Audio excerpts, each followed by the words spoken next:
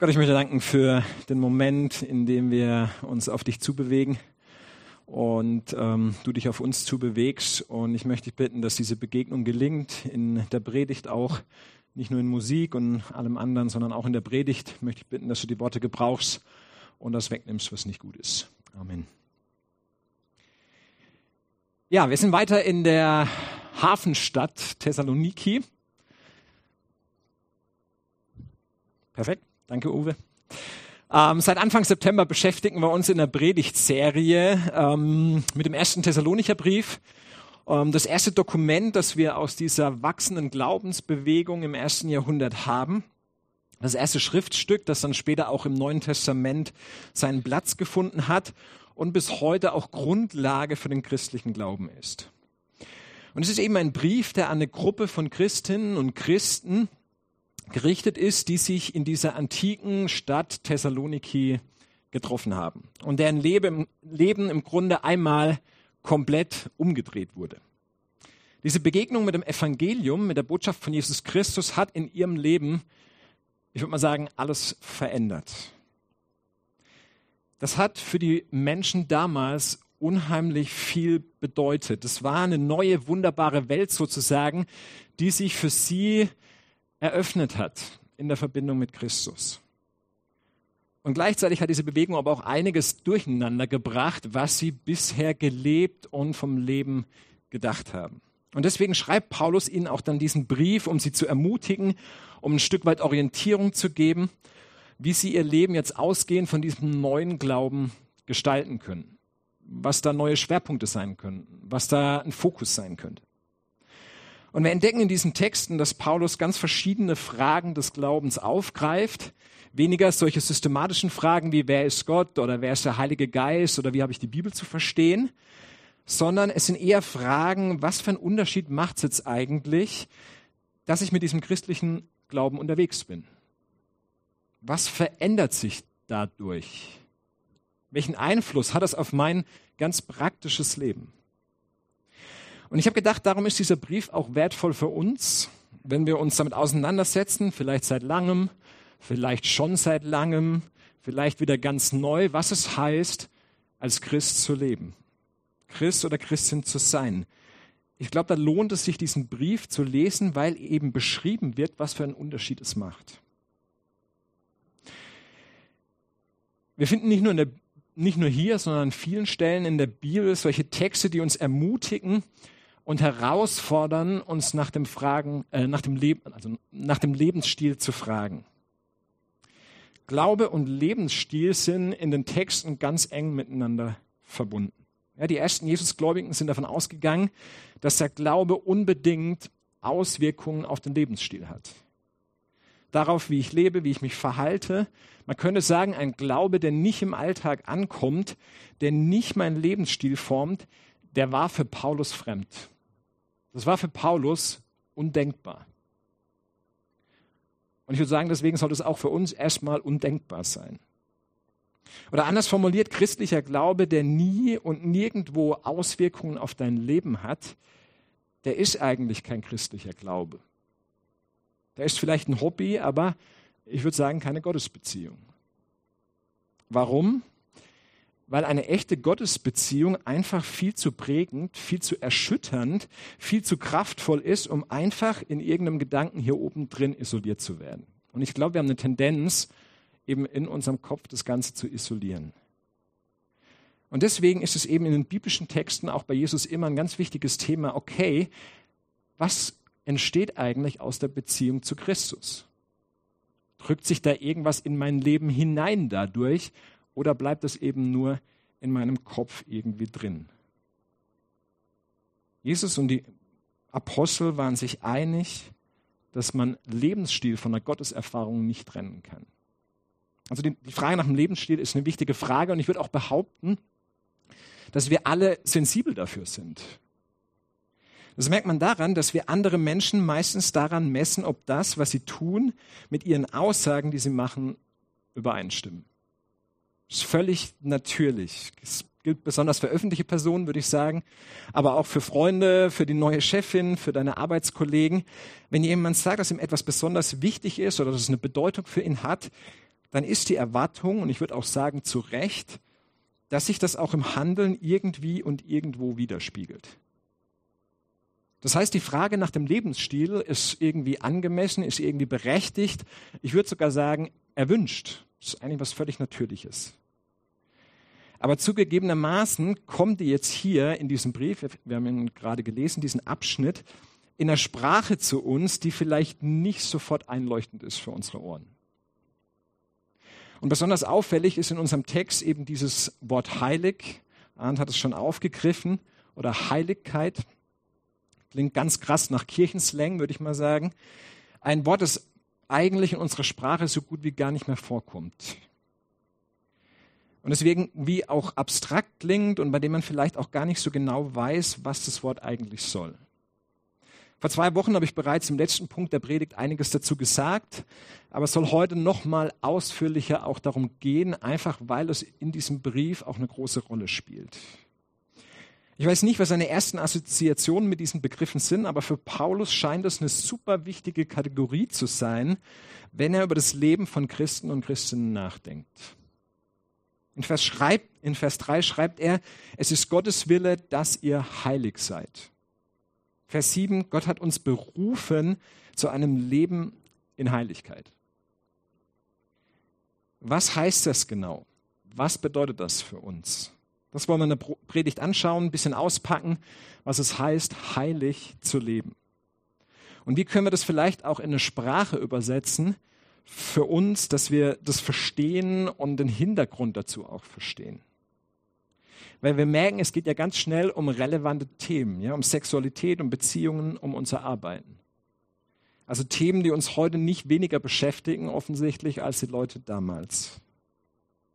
Und irgendwie verknüpft Paulus das jetzt mit der Idee von Heiligkeit. Und meine These oder meine Hoffnung für diese Predigt ist, dass du, wenn du das hörst, wie man heilig verstehen kann, was so dahinter steckt an Ideen, dass es für dich einen guten Geschmack gibt. Einen guten Geschmack gibt. Dass es für dich etwas wird, wo du vielleicht merkst, das, wonach ich mich sehne in meinen Beziehungen, in meinem Arbeitsleben, das könnte man genau so beschreiben. Das ist eigentlich eine Sehnsucht nach einem heiligen Leben. Das, wonach ich mich sehne, ist eigentlich heiliges Leben. Ich habe 3 Fragestellungen. Zuerst, was meint dieses Wort heilig? Wir versuchen es nochmal ein bisschen greifbarer zu machen und zu übersetzen. Dann zweitens, was heißt es, heilige Beziehungen zu führen? Heilig sein in Beziehungen. Und drittens, was ist heilige Arbeit? Was bedeutet es, heilig zu sein in meinem Arbeitskontext, in meinem gesellschaftlichen Umfeld? Was meint heilig? Wie kann man das verstehen? Eine erste Übersetzung für uns, die, ich würde mal sagen, ein bisschen einprägsamer ist, man könnte sagen, heilig bedeutet, dass etwas aufs Engste mit Gott verbunden ist. Wenn man sich anschaut, wie in der Bibel der Begriff verwendet wird, und er kommt relativ häufig vor, dann könnte man auch sagen, wenn etwas als heilig beschrieben wird, dann ist es irgendwie besonders, dann ist es anders.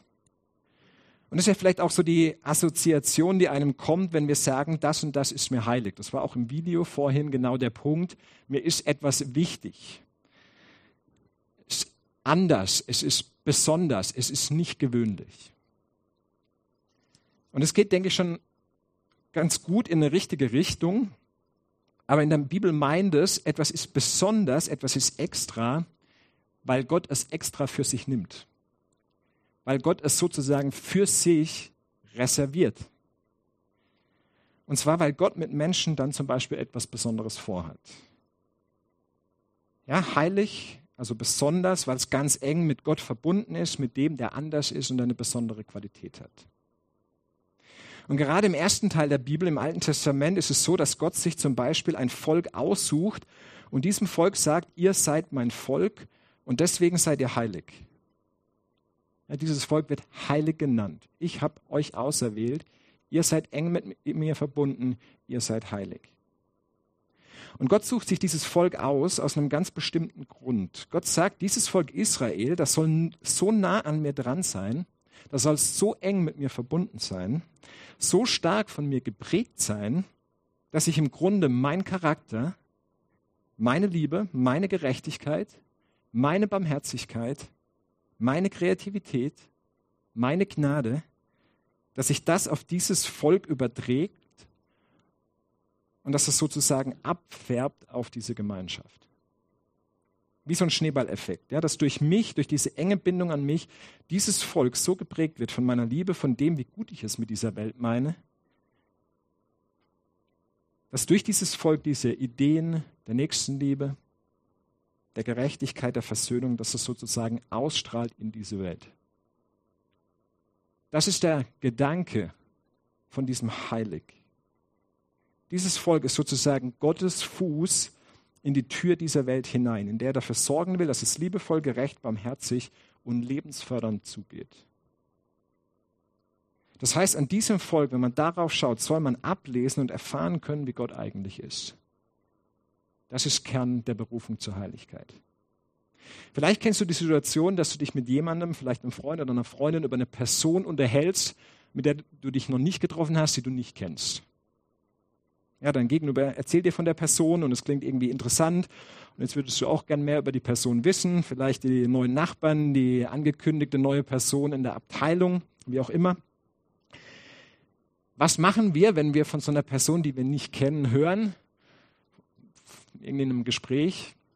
Ich würde sagen, wir machen erstmal Google auf, ja, geben den Namen ein und gucken mal, was wir da rausfinden können. Checkt so das Xing-Profil, Instagram, Facebook, Twitter-Account, Pinterest und was es sonst halt noch so gibt, was man in Google über die Person eingeben kann. Ich würde mal behaupten, alle von uns haben irgendwie auch so ein Schattenprofil mittlerweile im Internet. Und natürlich ist die Hoffnung, dass wir darüber vielleicht schon mal ein Gesicht zu diesen Menschen bekommen, dass wir irgendwie einen Eindruck bekommen, wer diese Person ist, ja, was die Person gern mag, was sie liked, was sie kommentiert, welche Fotos sie hochlädt, was sie arbeitet, welche Qualifikation sie hat und. Man versucht ein bisschen eine Idee von diesem Menschen zu bekommen, den man bisher nicht kennt und von dem man nicht viel mehr hat als einen Namen. Und ein bisschen so ist es auch mit diesem Heiligsein, mit dieser Idee, dass das Volk Israel eben Gottes Charakter und Gottes Liebe als sein heiliges Volk auf der Erde repräsentieren soll, ausstrahlen soll. Dieses Volk soll quasi Gottes Selfie auf der Erde sein. Wenn man dieses Volk anschaut, dann soll man eine Idee davon bekommen, wie groß und gut und gerecht und barmherzig dieser Gott ist. Das ist erstmal heilig im Alten Testament. Und das wird dann auch im Neuen Testament übertragen auf die Kirche. Also auf die Menschen, die mit diesem Jesus und seiner Botschaft in Kontakt kommen und bei denen es anfängt, dass ihr Leben deswegen umgekrempelt und auf den Kopf gestellt wird. Denn die Idee ist, dass diese enge Bindung an Jesus Christus, diese Beziehung zu ihm, diese persönliche Beziehung zu ihm, anfängt, uns so zu prägen, dass Menschen auch in unserem Leben etwas von Gott spüren und erfahren, dass Gott da sozusagen durch uns hindurch durchscheint. Und das wird dann eben im Neuen Testament etwas, was jeder und jedem sozusagen offen steht. Nicht nur einem Volk, sondern jedem offen steht. Gott beruft uns, jeden Einzelnen von uns, in diese Heiligkeit hinein. Und dafür braucht es eben diese kontinuierliche, enge Beziehung und Nähe zu Christus. Und das ist das, was auch im Alten Testament ständig besprochen und erkämpft wird. Diese enge Beziehung zu Gott dem Schöpfer.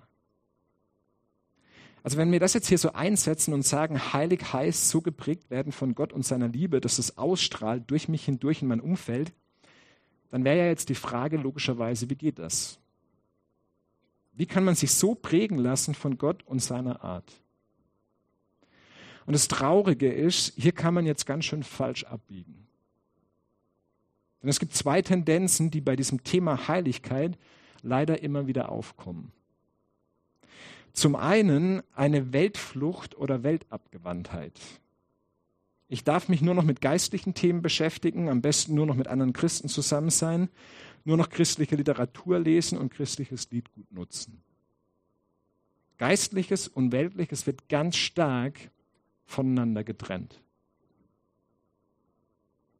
Von Gott geprägt sein heißt dann, mich sozusagen in eine Art vermeintlich heilige oder heile Welt zurückzuziehen. Die andere Tendenz, gar nicht so selten auch mit dieser ersten verbunden, ist ein Streben nach Perfektionismus. Heilig zu sein bedeutet, perfekt zu sein. Gott erwartet von mir ein perfektes, ein fehlerloses Leben. Ein Leben, an dem er nichts auszusetzen hat, um mich dann gebrauchen zu können. Und dann bekommt das heilige Leben aber auf einmal etwas ganz schön Zwanghaftes. Etwas, was mich auch ganz schnell überfordert und mich ständig ängstlich fragen lässt, bin ich schon heilig genug? Habe ich das richtige oder das nächste Level schon erreicht? Und wenn man in solche Gedanken reinkommt, dann hat man, glaube ich, etwas ganz, ganz Wesentliches übersehen, wovon Paulus hier nämlich auch spricht, in Vers 7, wo Paulus sagt, ihr seid berufen zu einem Leben in Heiligkeit. In anderen Worten, das ist etwas, was ihr euch gar nicht selbst irgendwie organisieren könnt. Heilig zu sein, das ist gar nichts, was ihr euch selbst aussuchen könnt oder was ihr euch etwa ausgesucht habt, sondern es ist etwas, was von außen kommt. Heilig zu sein ist etwas, was dir erstmal wie so eine Art Titel verliehen und zugesprochen wird. Ich habe gesagt, Gott wählt sich dieses Volk aus und spricht diesem Volk Heiligkeit zu. Nicht das Volk war heilig und deswegen hat es Gott erwählt, sondern Gott spricht diesem Volk Heiligkeit zu. Man könnte sagen, du bist Gott so wichtig und so heilig, dass er dich in seiner Heiligkeitscrew mit dabei haben möchte. Dass er dir alles dafür geben will und dafür geben wird, was du brauchst. Dass er der ist, der durch dich hindurchscheinen will und hindurchscheinen wird. Heilig zu leben und heilig zu sein ist nicht irgendwie ein frommes Ideal, sondern ist zuallererst mal ein Anfang, ein Geschenk, etwas, was dir wirklich zugesprochen und verliehen wird. Und was dann in der Folge eben aus dieser engen Beziehung zu Christus unser Denken, unser Fühlen, unser Handeln immer stärker prägen und beeinflussen kann. Und deswegen ist dann auch hier die Rede davon, dass Paulus sagt, macht noch weiter Fortschritte darin. Und das heißt jetzt nicht, auf irgendeine Art christlichen Leistungssport zu verfallen und zu sagen, ja, wie kann ich noch ein besserer Christ werden, wie kann ich noch heiliger werden, wie kann ich da richtig gut drin werden, sondern zu sagen, wie kann mich in meinem Leben dieser Charakter Gottes, diese Barmherzigkeit Gottes, seine Liebe, die er mir in Christus offenbart, wie kann ich mich mehr dem aussetzen? Wie kann mich diese Liebe Gottes mehr erreichen und mehr prägen? Kann ich mich dafür öffnen, für das, was Gott mir geben will? Die Beziehung, die Gott uns anbietet, ist in diesem Sinne eine Einladung, eine Möglichkeit, sich selbst positiv beeinflussen zu lassen. Sich lebensbejahend prägen zu lassen. So eng an Gott dran zu sein, dass diese lebensbejahende Haltung Gottes, die wir an vielen Stellen sehen, seine Gerechtigkeit, seine Liebe, seine heilsame Art, dass uns das anfängt zu durchdringen und dadurch auf andere auszustrahlen. Und konkret heißt das dann in 2 Lebensbereichen, die wir uns gleich anschauen, dass sich das auf diese Bereiche eben auch auswirkt und überträgt. Das ist zum einen dieses große Feld von Beziehungen und andererseits dieses große Feld von der Arbeit. Und ich glaube, es ist kein Zufall, dass Paulus über diese beiden Dinge spricht. Ich habe uns ein Zitat von Dorothee Sölle mitgebracht. Ich teile nicht alles, was sie theologisch sagt, aber ich finde, hier bringt sie es sehr gut auf den Punkt. Wenn wir über unsere Sexualität und unsere Arbeit sprechen, dann drücken wir die einfachen, grundlegenden Lebensäußerungen unseres Erwachsenenseins aus. Hier erleben wir Schmerz und Glück, Scheitern und Gelingen. Was uns im Bereich unserer Arbeit und unserer Beziehungen zustößt, bestimmt unser Leben mit Gott und ist deshalb untrennbar mit unserem religiösen Leben verbunden. Wir leben das Mitschöpfersein aus in Arbeit und Liebe. Also Mitschöpfersein meint genau dieses geprägt werden von Gottes Kreativität und Gottes Liebe. Und die beiden Spielfelder, in denen das dann am meisten zum Tragen kommt, sind eben genau diese beiden. Unsere Beziehungen und unsere Arbeit. Das sind die Orte, an denen heiliges Leben sozusagen den Unterschied macht. Oder anders ausgedrückt, das sind die Orte, an denen es einen Unterschied macht, ob ich mich von Gottes Liebe prägen lasse oder nicht. Und ich denke mal, das sind für uns heute durchaus einleuchtende Spielfelder oder Sehnsuchtspunkte. Für viele von uns ist der Job, hoffe ich zumindest, mehr als nur eine Möglichkeit, Geld zu verdienen. Ja, das ist ein sehr integraler Bestandteil von unserem Leben. Einer, der nicht unwichtig ist, der uns auch irgendwie prägt, der sehr viel Raum einfach auch in unserem Alltag einnimmt. Und deswegen ist eine relativ relevante Frage, sich zu fragen, wie prägt mich meine Beziehung zu Gott auf diesem großen Spielfeld Arbeitskontext? Und zum anderen sehen sich die allermeisten von uns, ich würde vielleicht sogar sagen alle, nach guten, nach tiefen, nach authentischen Beziehungen. Und wir merken, wie schwer uns das oft auch fällt und wie sehr wir darunter leiden, wenn Beziehungen nicht gelingen.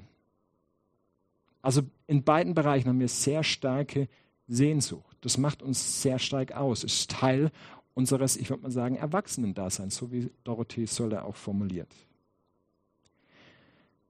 Und wenn wir das jetzt zusammenbringen, was wir über Heiligsein gehört haben, mit diesen beiden Sehnsuchtspunkten, Arbeit und Beziehungen, dann kann man es vielleicht so sagen, dass wenn du dich nach echten, authentischen Beziehungen sehnst und nach einer sinnvollen Arbeit, ja, nach einer Tätigkeit, die dir entspricht, die Gutes bewirkt, die dich zufrieden macht, aber auch anderen zugute kommt, dann sehnst du dich letztlich nach einem Leben in Heiligkeit.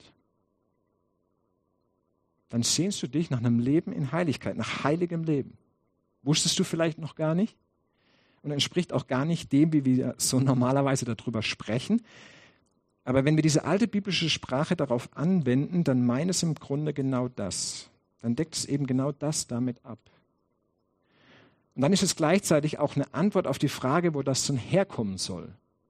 Also wo ist denn eine Quelle für dieses heilige Leben, für diese Sehnsucht, die ich habe? Was kann Quelle sein? Und die Antwort ist, diese Quelle ist diese Verbindung, diese enge persönliche Bindung zu dem, der mich zur Heiligkeit beruft. Gott selbst. Er, der mir seine Liebe schenkt. Heilige Beziehung, was bedeutet es jetzt konkret? Ich lese nochmal die Verse 3 bis 5 vor. Es ist der Wille Gottes, dass ihr heilig seid. Dazu gehört, dass ihr alle verbotenen sexuellen Beziehungen meidet. Jeder von euch soll lernen, mit seinem eigenen Körper in heiliger und ehrenhafter Weise umzugehen. Folgt nicht blind leidenschaftlichen Begierden. Dieses Wort in Vers 3, erstmal klingt es, denke ich, für unsere Ohren ein bisschen komisch, was hier wiedergegeben ist mit verbotenen sexuellen Beziehungen. Das ist ein Wort im Griechischen, ein relativ großes Bedeutungsspektrum, Porneia. Aus der Wortfamilie stammt auch unser modernes Wort Pornografie. Worum geht es hier? Was meint Paulus hier? Ich formuliere es mal so. Paulus sagt hier, es gibt Beziehungen und ausgelebte Sexualität, die passen nicht zu einem Leben, wenn es von Gott und seiner Liebe geprägt wird. Es gibt Beziehungen und ausgelebte Sexualität, die passen nicht zu diesem Leben, wenn es von Gott und seiner Liebe geprägt wird.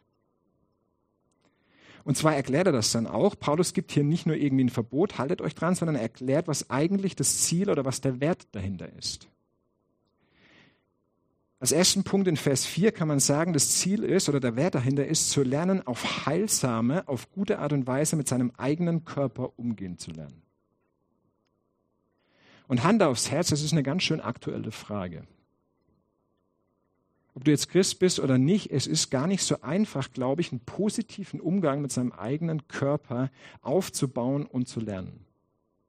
Das ist eine Aufgabe, die sich durch unser Leben hindurchzieht. Nicht nur in der Pubertät, vor allem da denke ich auch, aber eine Aufgabe oder eine Herausforderung, die sich durch das ganze Leben zieht.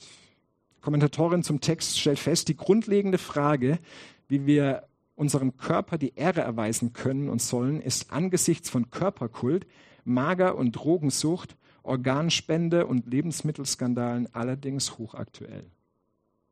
Also die Frage, wie gehe ich mit meinem Körper um, ist eine Frage, die uns auch heute alle beschäftigt. Wie kann es gelingen, wie kann es aussehen, auf eine positive, auf eine gute Art und Weise mit unserem Körper umzugehen? Ihn einerseits zu kennen und ernst zu nehmen, auch die Bedürfnisse wahrzunehmen und andererseits, wie Paulus dann in Vers 5 schreibt, im Grunde nicht ausgeliefert zu sein, nicht beherrscht zu werden, nicht getrieben zu werden, sondern vielmehr zu gestalten und es aktiv und konstruktiv einzubringen. Was Paulus hier im Blick hat, ist die Frage, die wir uns heute stellen, nämlich was ist ein gesunder Umgang mit unserem Körper und unseren körperlichen Bedürfnissen? Und für Paulus ist klar, dass wenn man in eine bestimmte Richtung geht, dass es dazu führt, dass man in Beziehungen landet, die am Ende mehr Schmerz als Erfüllung bedeuten. Ich würde sagen, wovor Paulus hier letztendlich warnt, ist etwas, was eigentlich ganz schön modern klingt. Paulus warnt vor Beziehungen, in denen ich andere Menschen am Ende reduziere und objektifiziere. Sie dafür benutze, um Bedürfnisse zu stillen, ohne Rücksicht auf Verluste. Paulus warnt hier vor einer Objektifizierung von Menschen in unseren Beziehungen. Was Paulus nicht sagt, ist sowas wie Lust und Körperlichkeit, dass es per se irgendwie schlecht oder unheilig wäre. Ja, dass es nichts zu suchen hätte in einem heiligen Leben. Davon ist sicher nicht die Rede und es wird auch gar nicht zu dem passen, was wir sonst in der Bibel dazu finden. Gerade im ersten Teil im Alten Testament wird es sehr deutlich, ich habe auch vor kurzem eine Predigt darüber gehalten, dass die Bibel grundsätzlich eine absolut positive Sicht zur Sexualität hat. Auf unsere Körperlichkeit, dass wir so geschaffen sind, dass eben Sexualität auch ein integraler Bestandteil von unserem Menschsein darstellt. Aber wovor Paulus warnt, ist vielleicht etwas, was man versteht, wenn man es umdreht. Also wenn man sagen würde, gebt blind und ohne nachzudenken jeder körperlichen Regung, jedem Bedürfnis nach. Wo kämen wir dann in unseren Beziehungen raus? Ich glaube, das würde letztlich bedeuten, dass wir sowohl uns selbst als auch andere nur auf dieses rein körperliche reduzieren. Und dann dient der andere oder die andere am Ende nur noch zur Erfüllung meiner Bedürfnisse. Aber Paulus würde sagen, das ist eine egoistische und eine ich-zentrierte Sexualität. Und eine Beziehung, in der es nur um mich geht, um die Frage, was für mich dabei rumgeht. Und damit reduziere ich den anderen auf ein Mittel zum Zweck. Und ich verpasse genau das, was die Bibel eigentlich sagt, wonach wir uns in Beziehung sehen. Nämlich nach tiefen und echten und authentischen Begegnungen mit einer anderen Person, die uns als Ganzes begegnet, mit Körper, mit Geist, mit Emotionen, mit Biografie, mit all dem, was Menschen ausmacht. Wir wünschen uns eine heilsame, würde ich fast sagen, eine heilsame Begegnung mit einem anderen Menschen, dem ich mich ganz öffnen kann, mit dem ich ganz verbunden sein kann, der auch meine Schwächen aushält und so weiter.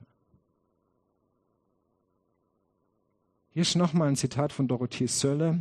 Auch die Suche nach Sexualobjekten ist grenzenlos, denn der Gebrauchs- oder Tauschwert von Körpern vermag unsere wirklichen Bedürfnisse und Liebe nicht zu erfüllen. Unser Bedürfnis nach Beziehung wird unterdrückt, weil unsere sozialen Bedürfnisse von ihrem eigentlichen Ziel abgelenkt und in eine falsche Richtung gedrängt worden sind, nämlich auf Tauschwerte hin. Also reduziert auf die Frage, was bringt es mir, was muss ich einsetzen, um möglichst viel zu bekommen. Und dann sagt sie, da die eigentlichen Ziele verfehlt werden, bleiben wir letztendlich ständig unbefriedigt und daher unzufrieden. Ja, Beziehungen verlieren in unserer Gesellschaft, auch bei uns, an Tiefe und Bedeutung, weil ich den anderen nicht mehr als Person und Persönlichkeit wahrnehme, sondern ihn darauf reduziere, ob er oder ob sie meine Bedürfnisse befriedigt. Sowohl im sexuellen Bereich als auch in anderen Bereichen. Und dagegen wehrt sich Paulus, weil er sagt, die Liebe Gottes ist etwas, was sich an den anderen verschenkt und was sich dem anderen hingibt und den anderen wahrnimmt. Das mal als ein ganz kurzer Impuls zu dieser Frage nach heiligen Beziehungen. Ich würde mal sagen, das ist was zum Weiterdenken. Ja, Beziehungen sind großartig, sie sind was Wunderbares. Und deshalb reduziere es nicht nur auf diesen einen Aspekt, sonst geht da etwas verloren. Also die Frage, wie gestalten wir unsere Beziehungen? Wie gehen wir mit unserer Sexualität um, sodass Beziehung gefördert und vertieft wird? Und wie kann ich in diesem Bereich dieses Anliegen Gottes, das er mit uns allen hat, ja, eine enge, eine tiefe Beziehung zu haben, wie kann auch das in diesem Bereich Ausdruck finden? Und wie gesagt, ich habe den Eindruck, dass es genau das ist, wonach wir uns eigentlich in unseren Beziehungen auch sehnen. Kommen wir noch zum zweiten Spielfeld, unser Arbeitsleben. Das ist bei Paulus hier nicht ganz so ausführlich und stringent, aber ich glaube, es blitzt trotzdem durch, was für eine Sicht er auf dieses Feld von Arbeit hat. Und das ist erstmal ein total positiver Blick auf Arbeit. Für Paulus und auch die anderen biblischen Autoren ist Arbeiten etwas sehr, sehr Positives. Nirgendwo ist davon die Rede, dass es schlecht ist oder dass es so eine Art notwendiges Übel ist, um irgendwie die Miete bezahlen zu können. Sondern im Gegenteil, von Anfang an gehört es wesensmäßig zum Menschsein dazu, genauso wie die Sexualität. Warum? Ganz einfach, weil Gott selbst arbeitet. Gott wird uns als der Schöpfer vorgestellt, wir haben es vorhin auch gesungen, der diese Welt kreativ in die Existenz hineingeliebt hat. Und den Menschen mit seinen eigenen Händen geformt hat. Und dann übergibt Gott uns Verantwortung für sein eigenes Werk. Er macht uns sozusagen zu Mitschöpfern, die diese Welt mitgestalten und weitergestalten. Und diese positive Sicht, diese Würde auch, die in dieser Berufung liegt, diese Welt positiv zu gestalten, die klingt auch hier in unserem Text an. Vers 11, wo Paulus der Gemeinde sagt, arbeitet und zwar mit euren eigenen Händen. Und es ist ziemlich interessant, dass er das so in der damaligen Zeit schreibt. Ja, arbeitet mit euren eigenen Händen. Macht euch quasi ruhig die Hände schmutzig. Man muss wissen, in der griechischen Antike war das eigentlich die allerniedrigste und die verpönteste Arbeit. Ja, wir befinden uns in Griechenland, Thessaloniki. Und auch in den anderen Schöpfungserzählungen, die es neben der Bibel in der Antike gibt, war es im Grunde immer so, dass Götter sich irgendwann Menschen geschaffen haben. Warum? Weil sie keinen Bock mehr hatten zu arbeiten. Die hatten keinen Bock mehr zu arbeiten und haben sich deswegen die Menschen geschaffen, die als, ich würde mal sagen, Arbeitssklaven arbeiten, damit sie es gut haben und das Leben genießen können. Das ist die Vorstellung in ganz vielen anderen außerbiblischen Schöpfungserzählungen. Und deswegen war auch in vielen Gesellschaften, je höher man im Ranking in der Gesellschaft ist, desto weniger will man arbeiten und desto weniger mit den eigenen Händen arbeiten. Und dem setzen jetzt die biblischen Autoren eine völlig andere Sicht auf Arbeit entgegen. Sie sprechen von einer Würde in Bezug auf Arbeit. Eben weil Gott selbst sich die Hände schmutzig gemacht hat. Im wahrsten Sinne des Wortes. Wir lesen es gleich am Anfang. Dass Gott diese Welt schafft, irgendwann auch den Menschen, und da greift er tief in den Ackerboden und formt den Menschen aus Lehm. Er benutzt seine eigenen Hände. Das fällt uns vielleicht gar nicht so auf, aber für damalige Leser war das ein absolut krasses Bild, dass Gott in den Erdboden reingreift und sich die Hände schmutzig macht. Also Gott arbeitet mit vollem Einsatz mit seinen Händen. Und mit dieser Haltung an Arbeit ranzugehen, das ist jetzt eben auch ein Teil dessen, was Paulus als ein heiliges Leben versteht. Sich nicht irgendwo zurückziehen, den ganzen Tag irgendwie nur beten oder nichts tun, sondern sich gestalterisch in dieser Welt und in der Gesellschaft einbringen. Dort, wo du bist, an deinem Arbeitsplatz, die Möglichkeiten wahrnehmen, eben heilig zu leben, dein Menschsein, die Berufung, die Gott dir gibt, auszuüben.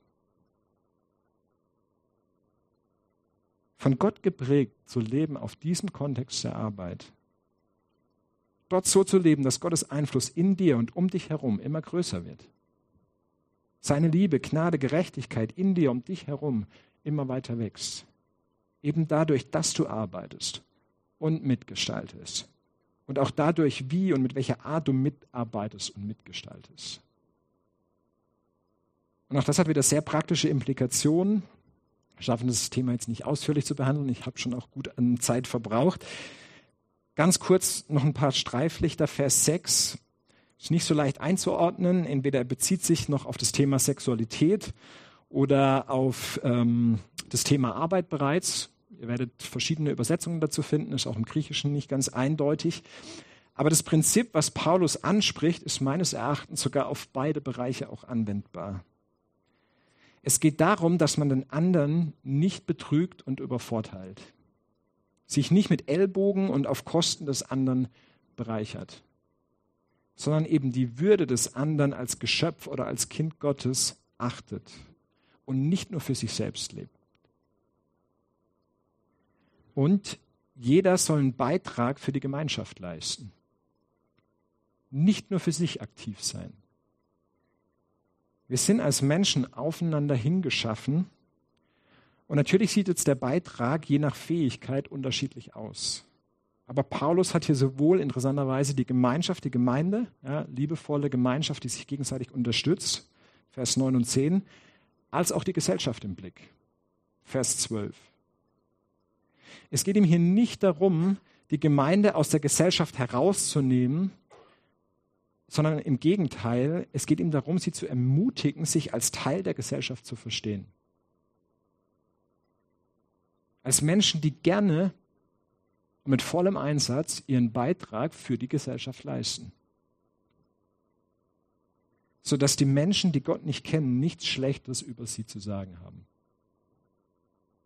Paulus hält es für wichtig, dass die Christen einen guten Ruf in der Gesellschaft genießen, eben weil sie mit Einsatz arbeiten und dadurch Gesellschaft ermöglichen.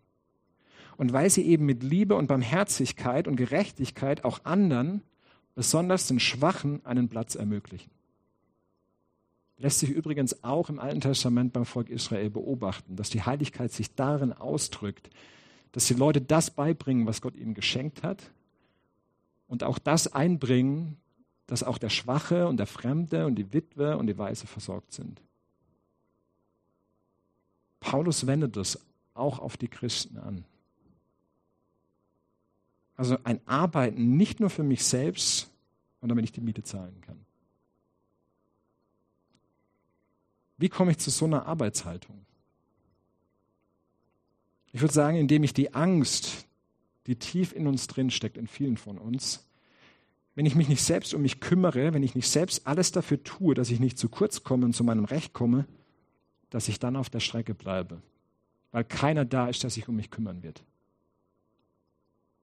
Weil es niemand sonst gibt, der sich für mich einsetzt.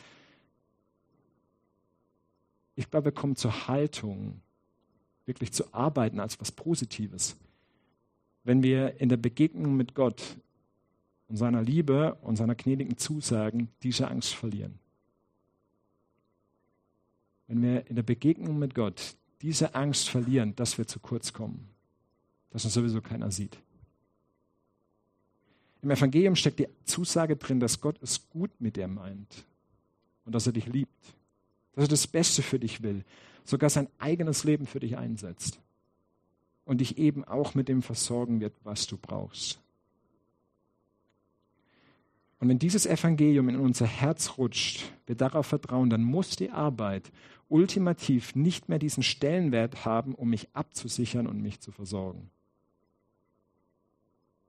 Dann muss ich auch keine egoistischen und unguten und unehrlichen Methoden auspacken, sondern ich darf mich versorgt und gesehen wissen von dem Schöpfergott. Und der mich dann auch einlädt, durch meinen Job Gutes in dieser Welt zu verbreiten. In meinem Job auch einen Ort zu finden, mich in meiner ganz eigenen, kreativen Art und Weise auszudrücken und zu entfalten. Ich bin eingeladen, mutig und frei an diesem großen Projekt Gottes mitzuarbeiten. Durch meine Arbeit. Nicht nur durch die Arbeit in der Gemeinde. An diesem Projekt Gottes mitzuarbeiten, diese Welt zu einem guten und gerechten und liebevollen Ort zu machen. Das ist das, was Gott letztlich möchte und wo auch diese Welt drauf hinläuft. Wozu er uns beruft, zu einem heiligen Leben, das eben auch den Bereich der Sexualität und der Arbeit umfasst. Und das möchte ich dir am Ende auch nochmal zusprechen, dass egal wo du hingehst, was du konkret machst und arbeitest, wenn du diese Quelle von Gottes Liebe in deinem Leben hast, diese enge Verbindung zu ihm, und seine heilige Art, auch durch den Heiligen Geist, ganz spannende Verbindung, wenn der in dir ist, wie es in Vers 8 heißt, dass du das wirklich für dich annehmen kannst, dass du heilig bist, dass du es nicht erst werden musst, sondern dass du wirklich heilig bist und dass du in dein Umfeld Heiligkeit bringen kannst und sogar Heiligkeit bringst, weil er in dir ist, durch den Heiligen Geist. Amen.